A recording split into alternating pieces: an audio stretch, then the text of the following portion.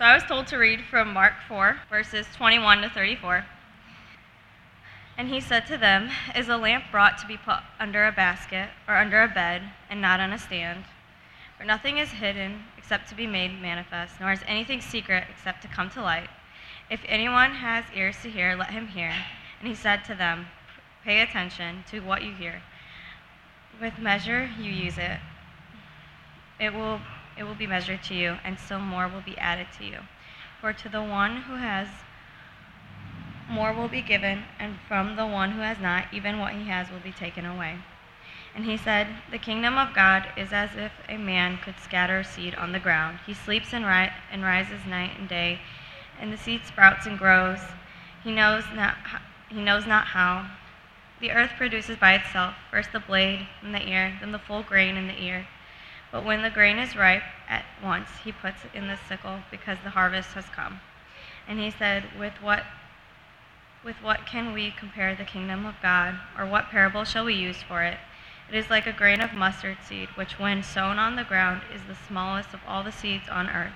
Yet when it is sown up, it grows up and becomes larger than all the garden plants, and puts out large branches so that the birds of the air can make nests in its shade.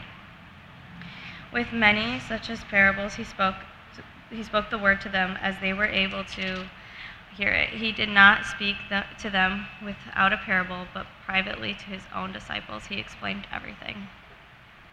All right. Good afternoon. Happy Mother's Day.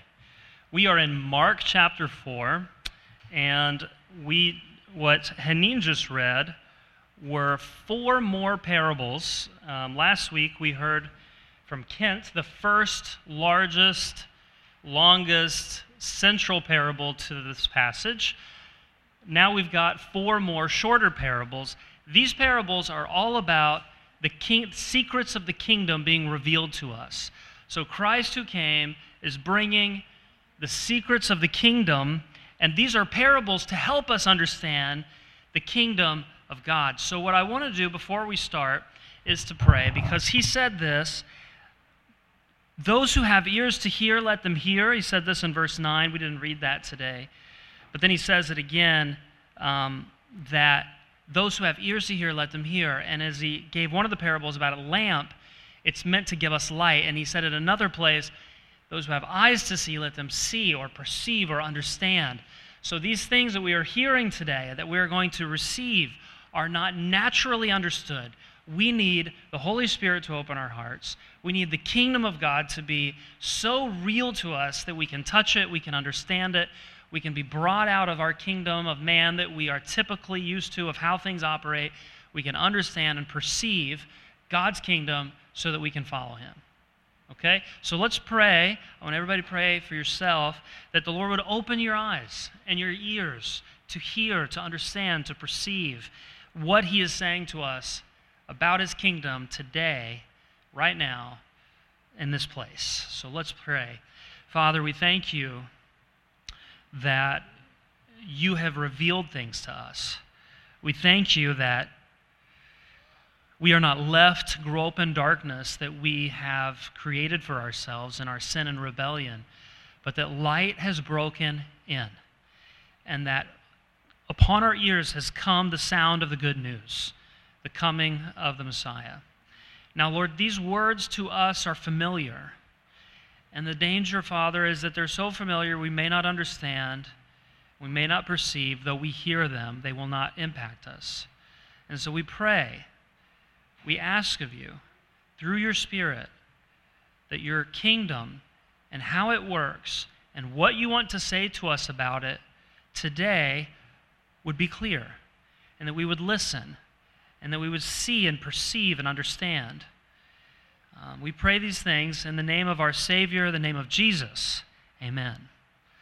Okay, Matthew chapter 4 represents right now the first full passage of teaching in the life of Jesus. We've seen miracles, we've seen him going around, but we haven't had Mark actually share a direct passage of Jesus' teaching.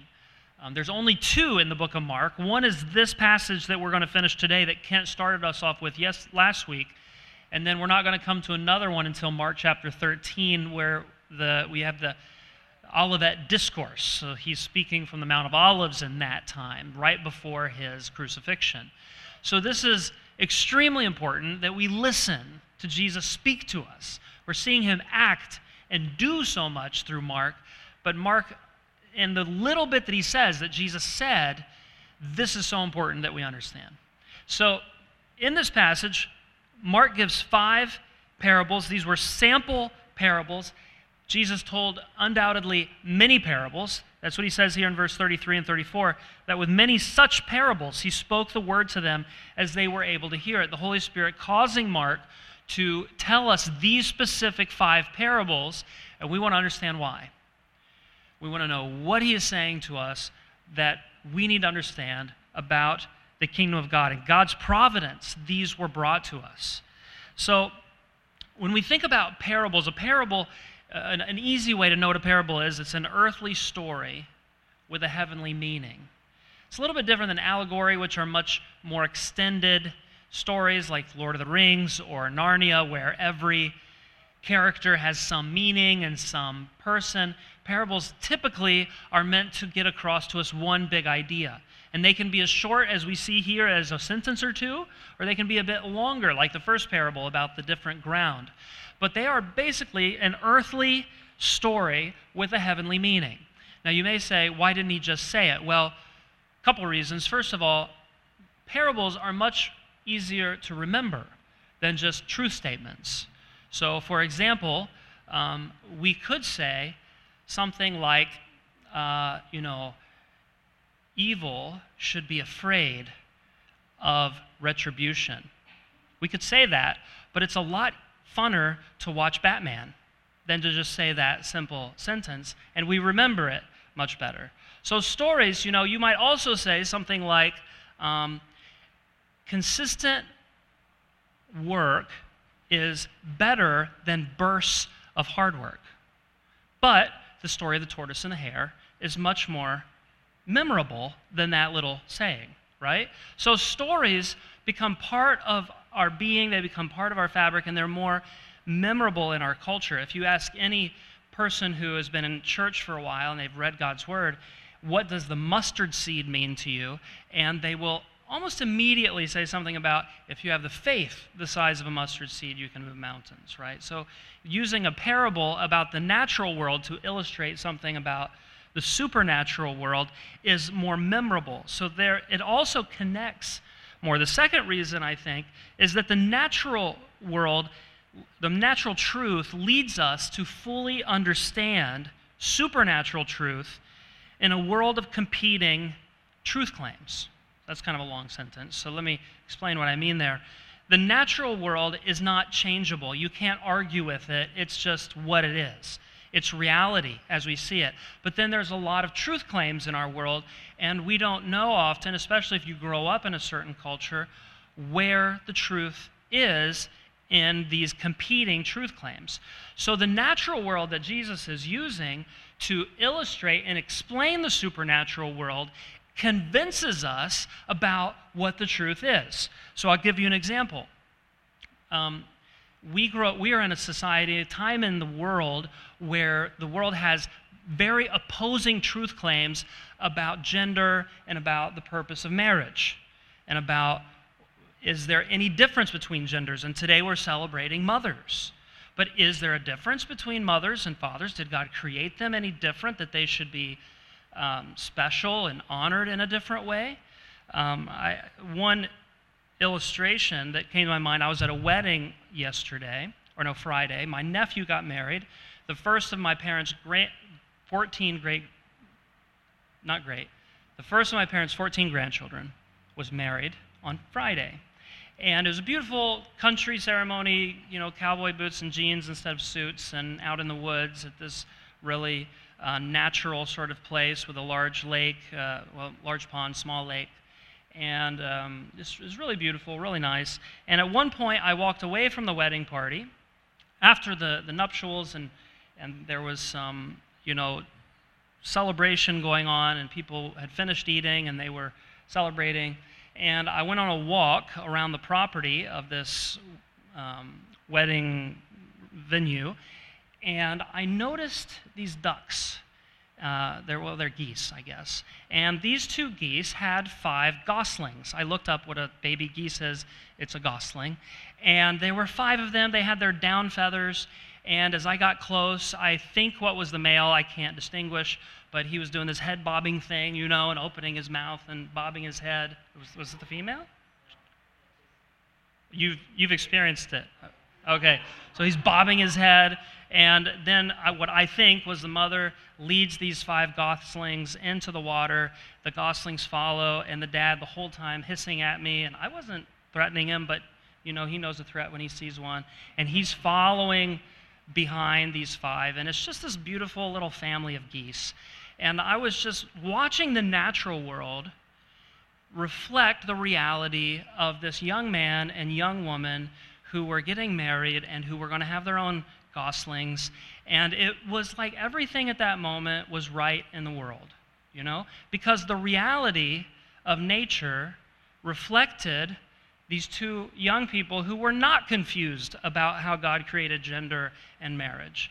And so now, the point of the sermon is not to try to defend that point of what, and go into the depths of nature and all the brokenness also that we find in nature, but the point is that at that moment, the nature that I was watching that God had created, if I was paying attention, could give me some idea between the competing truth claims going on about gender and family about which truth claim is correct. And so as Jesus is sharing these parables of nature, he's going to say some things that we know are true from nature. Now, here's the amazing thing that I think about God is that he did not create, Jesus didn't look around and say, what about nature can I find here to explain this thing? And then he found something. It was like God, who created the world through his word, who was Jesus, and eternity past, created a mustard seed, and we're going to read and talk about this story in a second, the size of a grain of sand that would grow into a 20-foot bush that could hold the largest of birds that would come and make their nests in there for the very specific purpose that we could understand the gospel and the kingdom of God. It's not that he created the kingdom and then thought, well, how do we describe this? But he created the mustard seed intentionally to be so tiny that it would grow into something so large for us so that we can understand. And so here we have these natural stories that are looking. So the right way to understand is that God, we know you created this world and you created it good, so teach me to understand stuff I cannot see by stuff that I can see. Jesus said this to Nicodemus in John chapter 3. If you'll remember this conversation, Jesus said, if I explain to you earthly things and you don't believe me, how can you believe if I describe to you heavenly things? And he said, who can know the Father except the one who came from the Father and who is returning to him? So Christ, who the very Word of God made flesh, come from the Father, has this view of his kingdom that he is sovereignly working out that you and I cannot naturally see, but we can naturally see the world around us. And by the natural world, Christ is explaining to us his kingdom, and that is a great grace to you and I. So now Jesus has come to the world, and it demands an explanation. Who is this miracle-working, demon-casting, demon outcaster? Who is this who has come? It demands an explanation, but how can we understand? Because we have never seen this before. In the 4,000 plus years of human history, they've never experienced the Word of God made flesh come among them. And there was all sorts of wrong ideas that they would have had based on their assumptions, based on just the fact that they had never experienced it. And so Jesus is going to explain to them, and graciously through Mark, from Peter, who was there, explain to us in our messed up world today what his kingdom is like and how we should understand it. So here's what we're going to do. We're going to take this in two parts. The first part, we're going to look at the 4 remaining parables and quickly give you an explanation of what I think Jesus is telling us here about the kingdom. We're not going to do a lot of application to our present world, but just explain what makes each parable a unique explanation of the kingdom. The second part, we're going to see what's not unique about them, but what unites them, all 5 of these parables, into one picture that we should act upon, that we should change our minds about some things by way of application. So, to start with, let's look at verse 21. We have the parable of the lampstand. This is the second of the parables. And he says this in verse 21, "Is a lamp brought in to be put under a basket or under a bed, and not on a stand? For nothing is hidden except to be made manifest, nor is anything secret except to come to light." So what the disciples didn't understand at this point is, what is Jesus doing here, and why does he keep telling these demons to not to be quiet when they say you're the Holy One of God? And why does he forbid people from going around to talk about him at this time? And so he gives us this illustration of a lampstand, and he says that the reason for a lamp is that it would shine and give light to the whole house. Now, Jesus is the light of the world. And as he came into the world, he's telling them something about the intention of the kingdom. So that's what's unique about this parable. That's the first thing. The parable of the lampstand explains the intention of the kingdom. The intention of the kingdom is that God intends to light the whole world through Christ. He is not coming to be a hidden sort of secret society. He is not coming to be a sort of, a Masonic sort of ranks where you get more and more knowledge, like the Gnostics believe, that if you get deeper into them, then you'll get secret knowledge. There's nothing that's going to be secret here. Jesus is going to be put on a lampstand, but there is that moment when you light a lamp, where you cover it and you protect it for a moment. Now, it's a brief moment because you have to protect it from wind so that the light takes hold.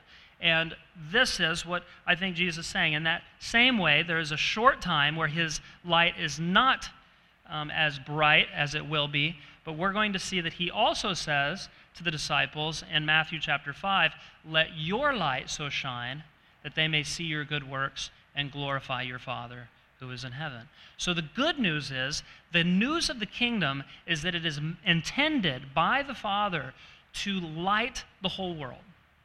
Now that's fairly simple, but it's very important that these disciples know that the reason he was calling them as disciples was that they were going to have an integral part in that lighting of the world through their preaching.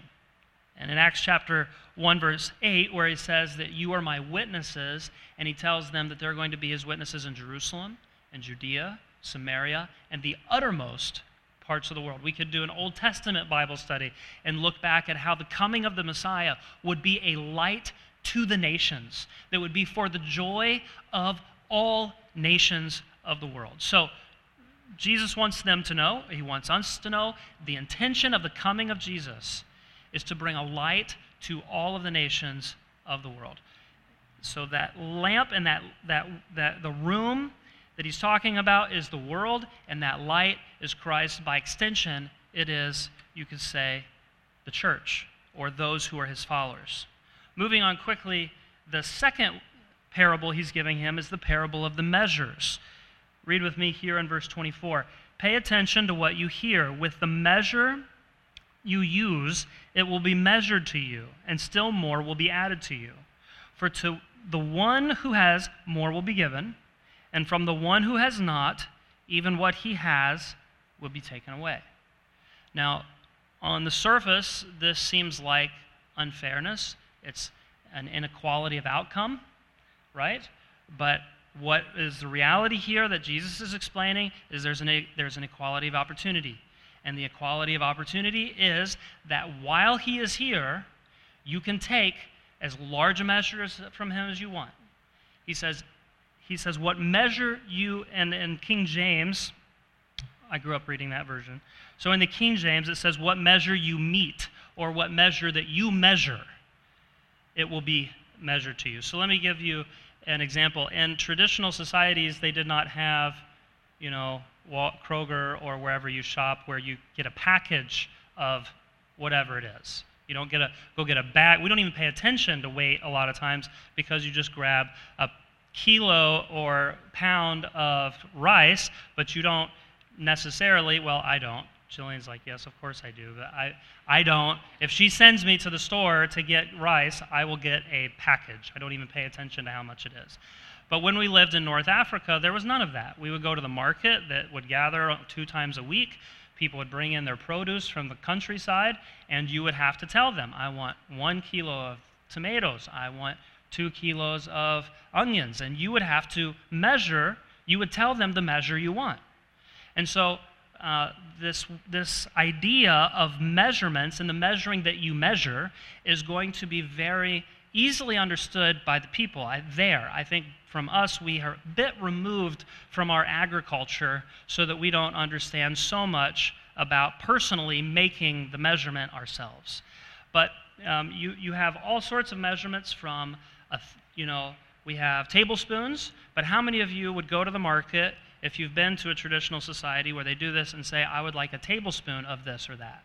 You don't, right? You say, I want in our English measurements, you have bushels. That's the size that you want, right? You want a bushel of green beans, or what we do usually in weights. So what Jesus is saying here, if you look in verse 24, is with the measure you use, it will be measured to you. So imagine you're going to the market and here Jesus is the one that you're going to receive in his kingdom. So there's Jesus in his kingdom, and it is open to you. But it's going to cost you everything. It's free in a sense because it's grace that's giving it to you, but it's very costly. And so as you go to the market of ideas and the market of kingdoms, and you say to Jesus, I just want a little bit of that. But Jesus is saying, take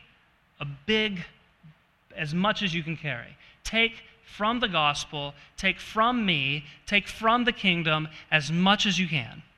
And don't hold back, because the kingdom's going to be like this. As much as you grab now is as much as you're going to be given in multiplied times more. If you were to go to the market, for example, and buy seed for sowing, you wouldn't go buy a little bit. You want to buy as much as you can, because as you scatter it on the ground, you are going to reap the multiplied times amount of return of that seed. And if you do not sow anything, then the seed that you do have will be taken away from you. And so the message here that Jesus is saying is now is the time to get out the big baskets and to get the biggest measurement that you can and take it with you of the kingdom. And don't hold back. Take as much of it as you can. If you don't take it now, then everything you have, your life will be taken away. So Jesus' life, it says in John chapter 1, in him was life, and the life was the light of men. So as you take of him life, then you are getting for yourself multiplied more life. If you do not take of him, you will lose the life you have. So this is what I call the opportunity of the kingdom. We saw that the parable of the lampstands was the intention of the kingdom. The parable of the measurements is the opportunity of the kingdom. The opportunity is today. When it's gone, it's over, and you'll be left with nothing. The third parable he says here in verse 26 is the parable of the good seed. This is another agricultural parable like this good ground, but this parable is focused on the seed. It's not focused on the ground. There are 4 of which are 4 types. So in verse 26, he says this, and actually, side note, this is my favorite parable in all of Jesus' teaching. I love this parable. Maybe you'll agree with me. But he says this, the kingdom of God is as if a man should scatter seed on the ground. He sleeps and rises night and day, and the seed sprouts and grows. He knows not how. The earth produces by itself first the blade, then the ear, then the full grain in the ear. When the grain is ripe, at once he puts in the sickle, because the harvest has come. What Jesus is describing here is the mysterious growth of the kingdom. Now, This is where parables are different than allegories, so that we shouldn't get too wrapped up in the details. For example, the man who sows, it says he sleeps while the seed grows. Now, if you try to assign a person or a role to each person in the parable, you would say, well, God is the one sowing because he sowed the seed of Jesus, and now that must mean until the harvest that God is somehow disconnected and he's sleeping. Well, that's obviously not true. He's not trying to describe that. What he's trying to say is when a man sows and puts seed, he has nothing else he can do about it. He's going to go sleep, but the seed does its work on its own. So he's saying here there's a mysterious growth about the kingdom. This man doesn't know how it grows. He just sows it, and it grows. And he talks about the stages of growth. If you look here, it says in verse 28, the earth produces by itself first the blade, then the ear, then the full grain in the ear. Some of those growth stages happen very under the ground, so you can't even see them. And others of them, you don't see the grain or the good of it until the very end. And so there's a mysterious growth about the kingdom that he's trying to explain here. This is, in a sense, God is sowing the good seed of the good news. So remember, Mark said this is the gospel of Jesus, the Messiah, the Son of God. So this is about the good news. So the sowing of the good news. Why has Jesus come into the world, and what's going to happen? Now, his disciples may assume that this is all going to happen, quite naturally the way they have expected kingdoms to grow. In our understanding, kingdoms become powerful through political and military might, right? You have to go through certain steps of fundraising and people persuading, and then you have to gather the most influential people, and then there's just different steps. If you want to start a kingdom, you have to have an army to protect you, and all of these things that they would have understand, this is how the kingdom works. And we'll see this during the time that, one disciple went to defend Jesus with a sword and cut off the ear of a Roman soldier, showing that he thought this is how the kingdom is supposed to happen. At another time, the disciples thought they would call down fire on people who didn't believe. So they thought this is how the kingdom is supposed to grow. And they had all these wrong ideas about how the kingdom of God is supposed to grow. And Jesus is saying to them, it's going to be mysterious to you. You're not going to understand it. In fact, you're not going to be able to do anything to make it grow. But the power of the kingdom is in the seed. It's in the message. The power of the kingdom is outside of you when you do it, when you sow it, and it will, stage by stage, grow and burst out of the ground and give fruit. So this is the mysterious growth in the kingdom, of the kingdom. And there's a lot of, I'm sure you're thinking of applications as we go, so we're going to get to that, but I'm not giving any current applications yet. We'll get to that. Last parable, verse 30, the parable of the mustard tree or the mustard seed. And this shows the contrast of the kingdom. Look in verse 30, he says, with what can we compare the kingdom of God? Or what parable shall we use for it? It is like a grain of mustard seed, which, when sown in the ground, is the smallest of all the seeds on earth. Yet, when it is sown, it grows up and becomes larger than all the garden plants and puts out large branches, so that the birds of the air can make nests in its shade. Now, if you are like my son, Noah, he would probably immediately say, it's not the smallest of the seeds. There are smaller seeds, but this is the smallest of agricultural seeds that they, during that time, used to actually plant. So Jesus was saying, this is the smallest seed that you all use for agricultural purposes, is the point. Now, this seed was just a bit larger than a grain of sand. It is a tiny, minuscule seed. And it's planted, and it says here that when it's sown into the ground, but when it grows, yet when it is sown, it grows up and becomes larger than all the garden plants and puts out large branches. So you can see the contrast that he's pointing out, the size of the seed and the size of the tree that it produces. So the contrast of the kingdom is what is tiny and despised now will be the largest kingdom. Now you can imagine the disciples listening to that. And, Jesus is describing and explaining these parables to the disciples. The crowd doesn't understand them. So any explanation he gives, like we saw in the last parable, he gave just to the disciples. And it could have been just the 12, or maybe there was a little bit wider circle of people he was describing it to. But those who had received and believed and had given themselves to him. And you can imagine that they were thinking, this is not a big group. There's 12 of us. And this is hardly worthy of the word kingdom, right? I mean, kingdoms, the Roman Empire was the power of that day. So as they were looking at the Roman Empire and comparing it with this new Jesus movement, they surely were thinking, this is tiny. And Jesus is saying the contrast of the kingdom is that it's going to start like a tiny seed and grow into a massive tree. It's not by mistake that he says that massive tree is where the birds of the air can make nests in its shade. Old Testament parallel or imagery here, the birds of the air are the nations. So I think it was Jeremiah toward the end of his prophecy talks about the birds being the nations around Israel. So these are what are going to come and rest in this tree.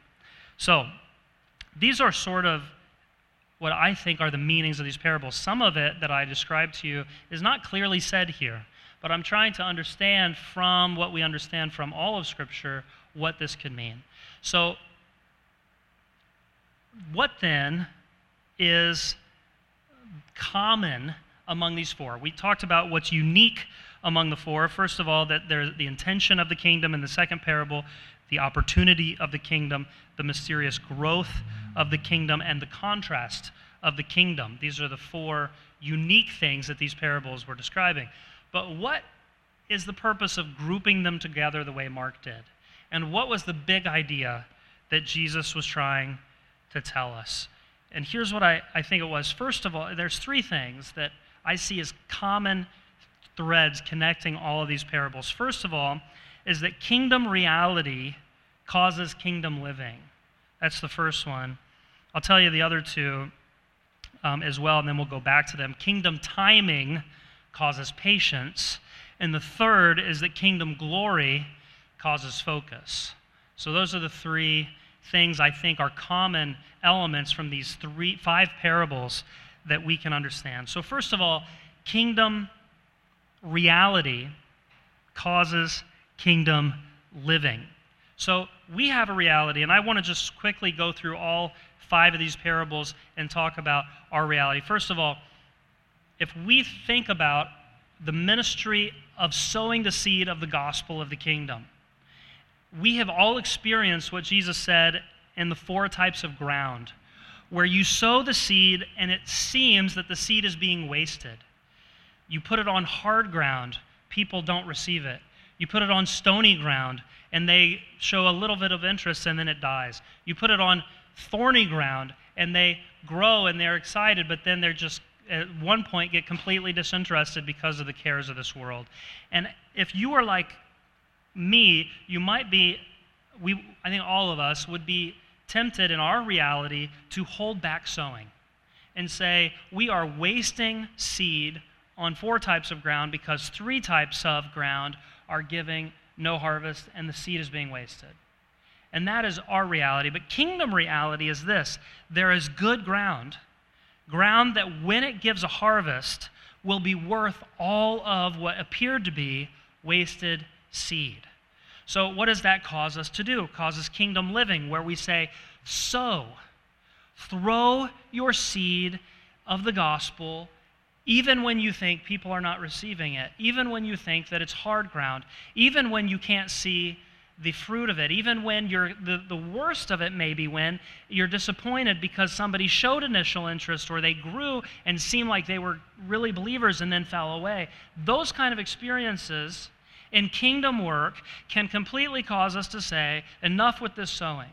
And I have known pastors who have preached the gospel for decades who got to a point in their ministry where where by all natural and obvious, let's say, purposes, had determined that the sharing of the gospel was just not giving fruit anymore. And so they were just going to focus on what was left and just imagine that the gospel wasn't working anymore. But the reality of the kingdom tells us that there is good ground, that when you keep sowing, God will give fruit. And then what about the lampstand? Well, we might think God is distant, and he's hard to know, and he's hiding.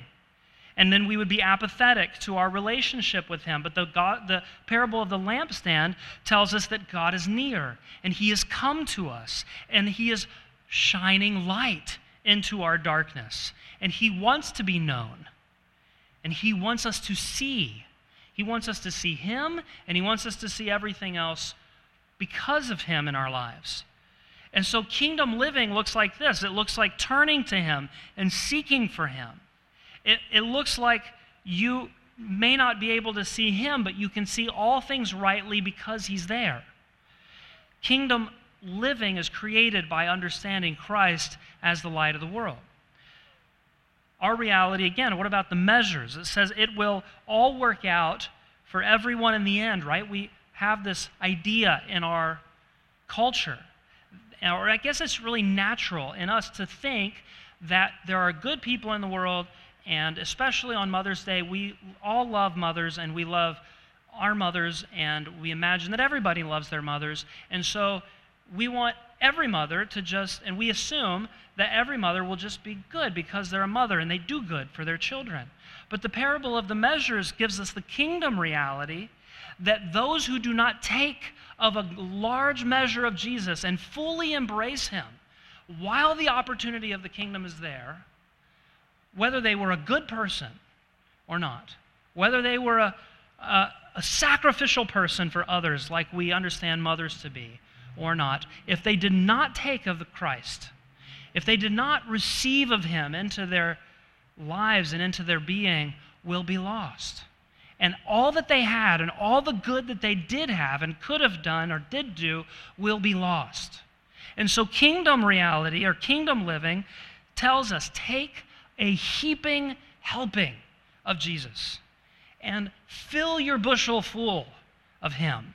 And do not take him in small measures and small amounts, but take as much as your arms can carry home from the market of Christ, because he is now at the door, and the opportunity is today.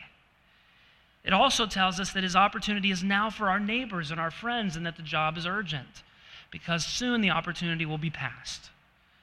What about the measure of good seed? So our reality is that God is delaying his return, and he is inactive.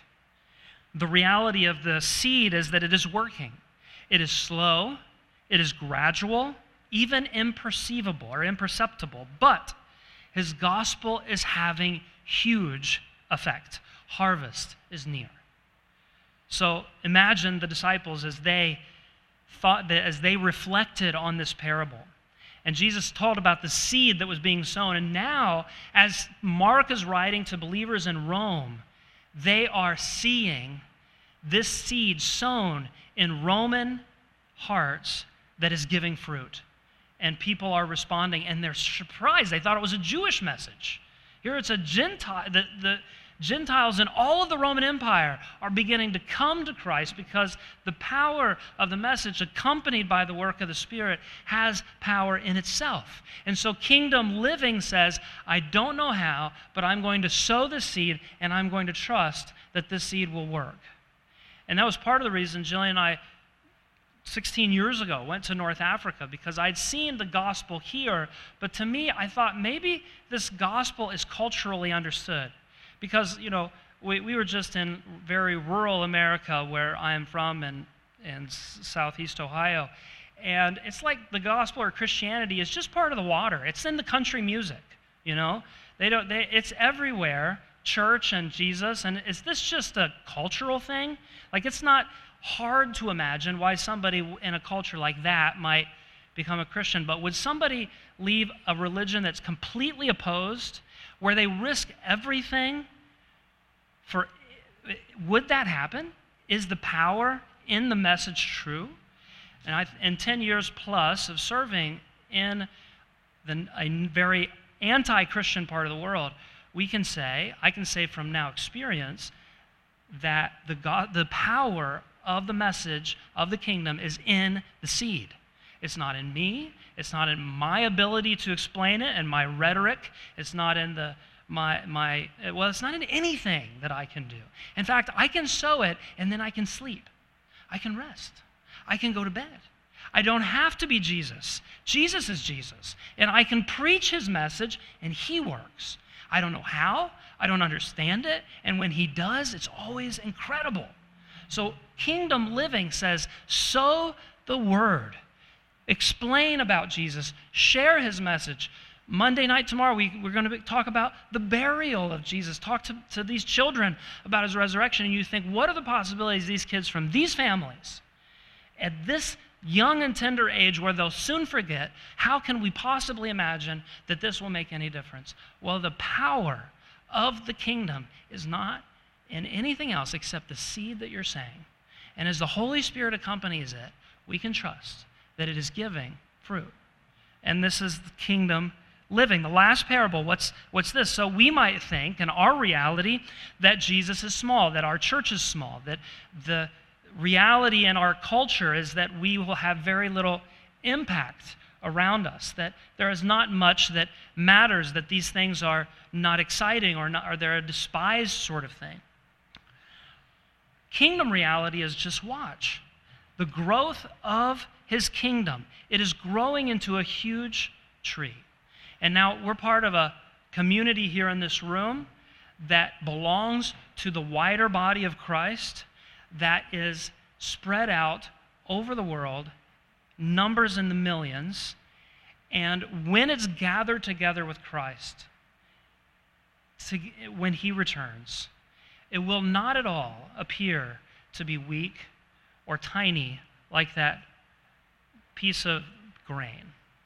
The kingdom reality is that what God is doing always starts out this way. It starts out tiny and small. It doesn't come in a palace. It comes in through a manger. It doesn't come in with a big announcement in Rome. It comes to a few shepherds on a hillside. It comes as a small, tiny seed, and God is doing something incredible. And what you could see through history is that God's work, though starting tiny, though starting small, will be so large that it will give rest to the nations. And the kingdom's reality, the kingdom living, is that his kingdom is meant to give rest to the nations.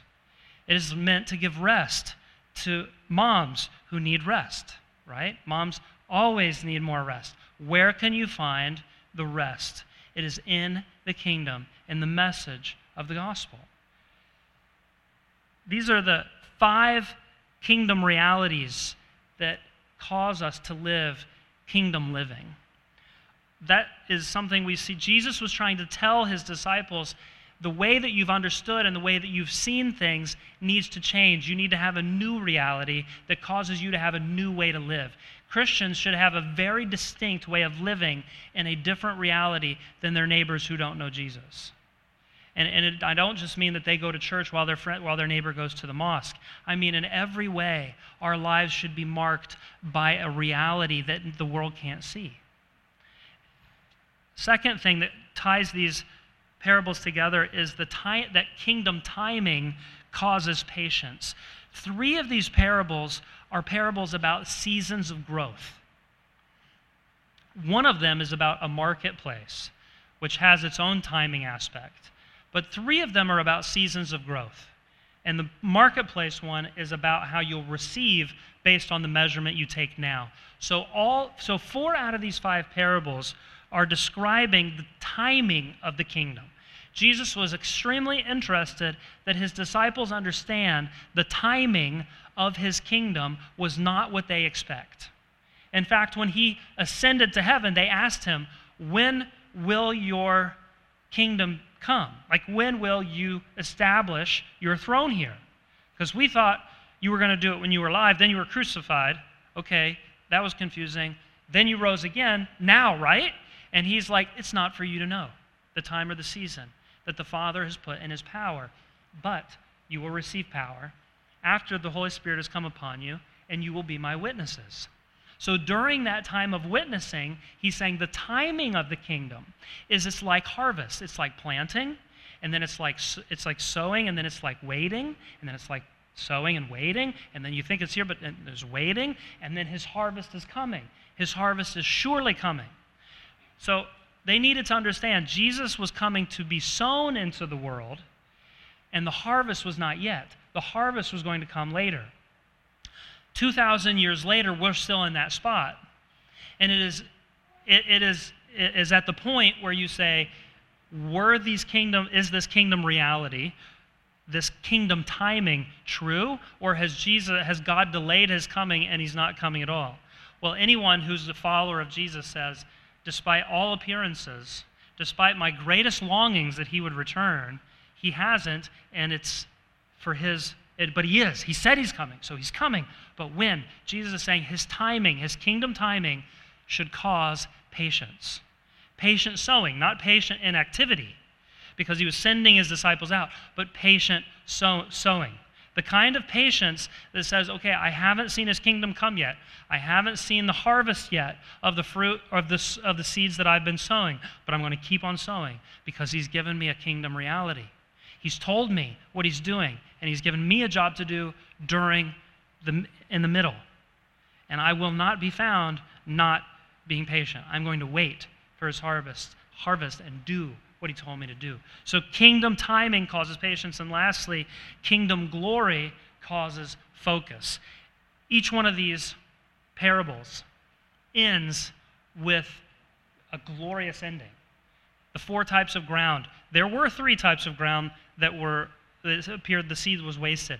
But the one type of ground, it gave fruit 30, 60, and 100-fold. What happens when you get a harvest? You have a harvest celebration. The lampstand, the lamp was lit. It's going to give light. The measurements were made, and then the reward is coming later. It's going to be a big multiplied reward.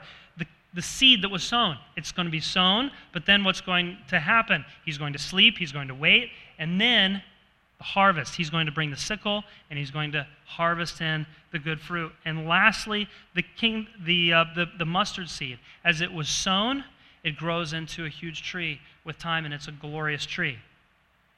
So kingdom glory causes focus. It is very, very easy to lose our focus in the work of ministry. And to focus our ministry efforts, whether it's mothers with your children, okay, some of you have small children, it is easy to think that what God has given you right there at that moment is what is. But really, it's not what it will be. And what's going to be is going to be glorious.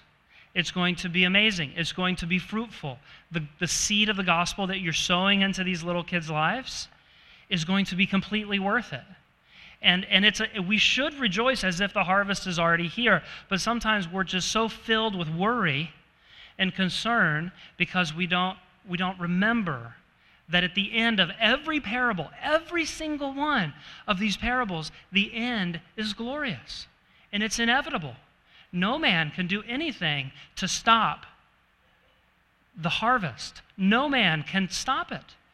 So the work that you're doing, participating with Christ in his kingdom and in his service, whether it's through the church and in your home as parents or teaching these kids and different, whatever it is, from now and before and forever, that you're doing in the kingdom of God, the result in every situation will not be frustrated. Your efforts will not be wasted. And everything that you have done will be gloriously rewarded by multiplied times more than you can imagine. Now you think, well, maybe I'm giving too much. And I've heard people say this in ministry. They say, I've given and I've hurt myself. I've given too much, and so they pull back and they stop giving entirely, or they're very careful with themselves now because they feel like what they've done has been wasted. They feel like all the effort that they've done in ministry has been poured out onto dry ground. The dry ground has sucked it up like water that went down into a crack and disappeared, and it's gone. But even that, and some of you have gone through difficult times in ministry. You've gone through times in ministry you might even describe as burnout or complete, burnout, I guess is the best word I can think of to say it.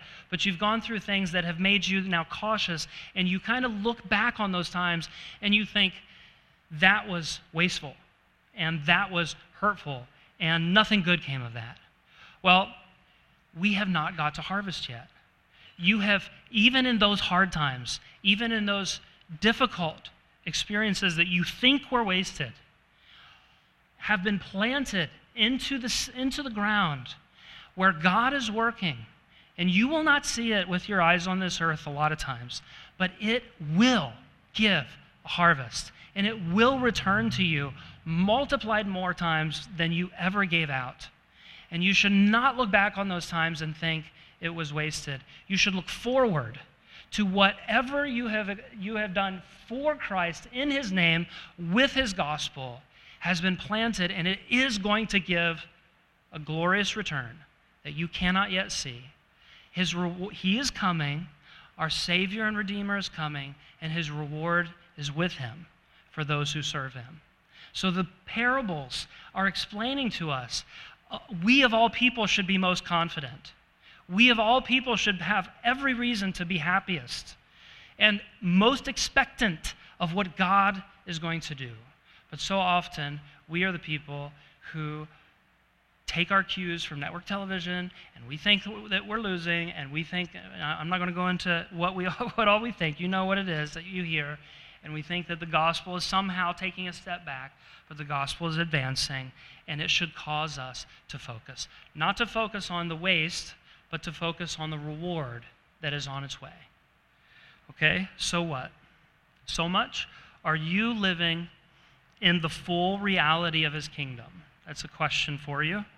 Are you living right now in the full reality of his kingdom? Now, I think none of us can say, yep, completely, every moment, all the time, right? That's why we gather together. This is an opportunity for us to say, Lord, I have missed recently some about the reality of your kingdom. I want you to put my focus back on your reward, on the work that's to be done now, on the coming harvest, and on the power of the seed, the power of the gospel. How would God want to correct your reality, your impatience, your lack of focus today? Let's pray. Father, we thank you for that you are reality. The things that we see are not reality, but those things that are unseen that you are telling us about. I pray that you would speak to each of us about that thing that you want to speak to us. There's so much here in all of these parables. We pray that you would speak to us through your Spirit, teaching us, guiding us, rebuking us, encouraging us, leading us to wait for your appearance. In Jesus' name.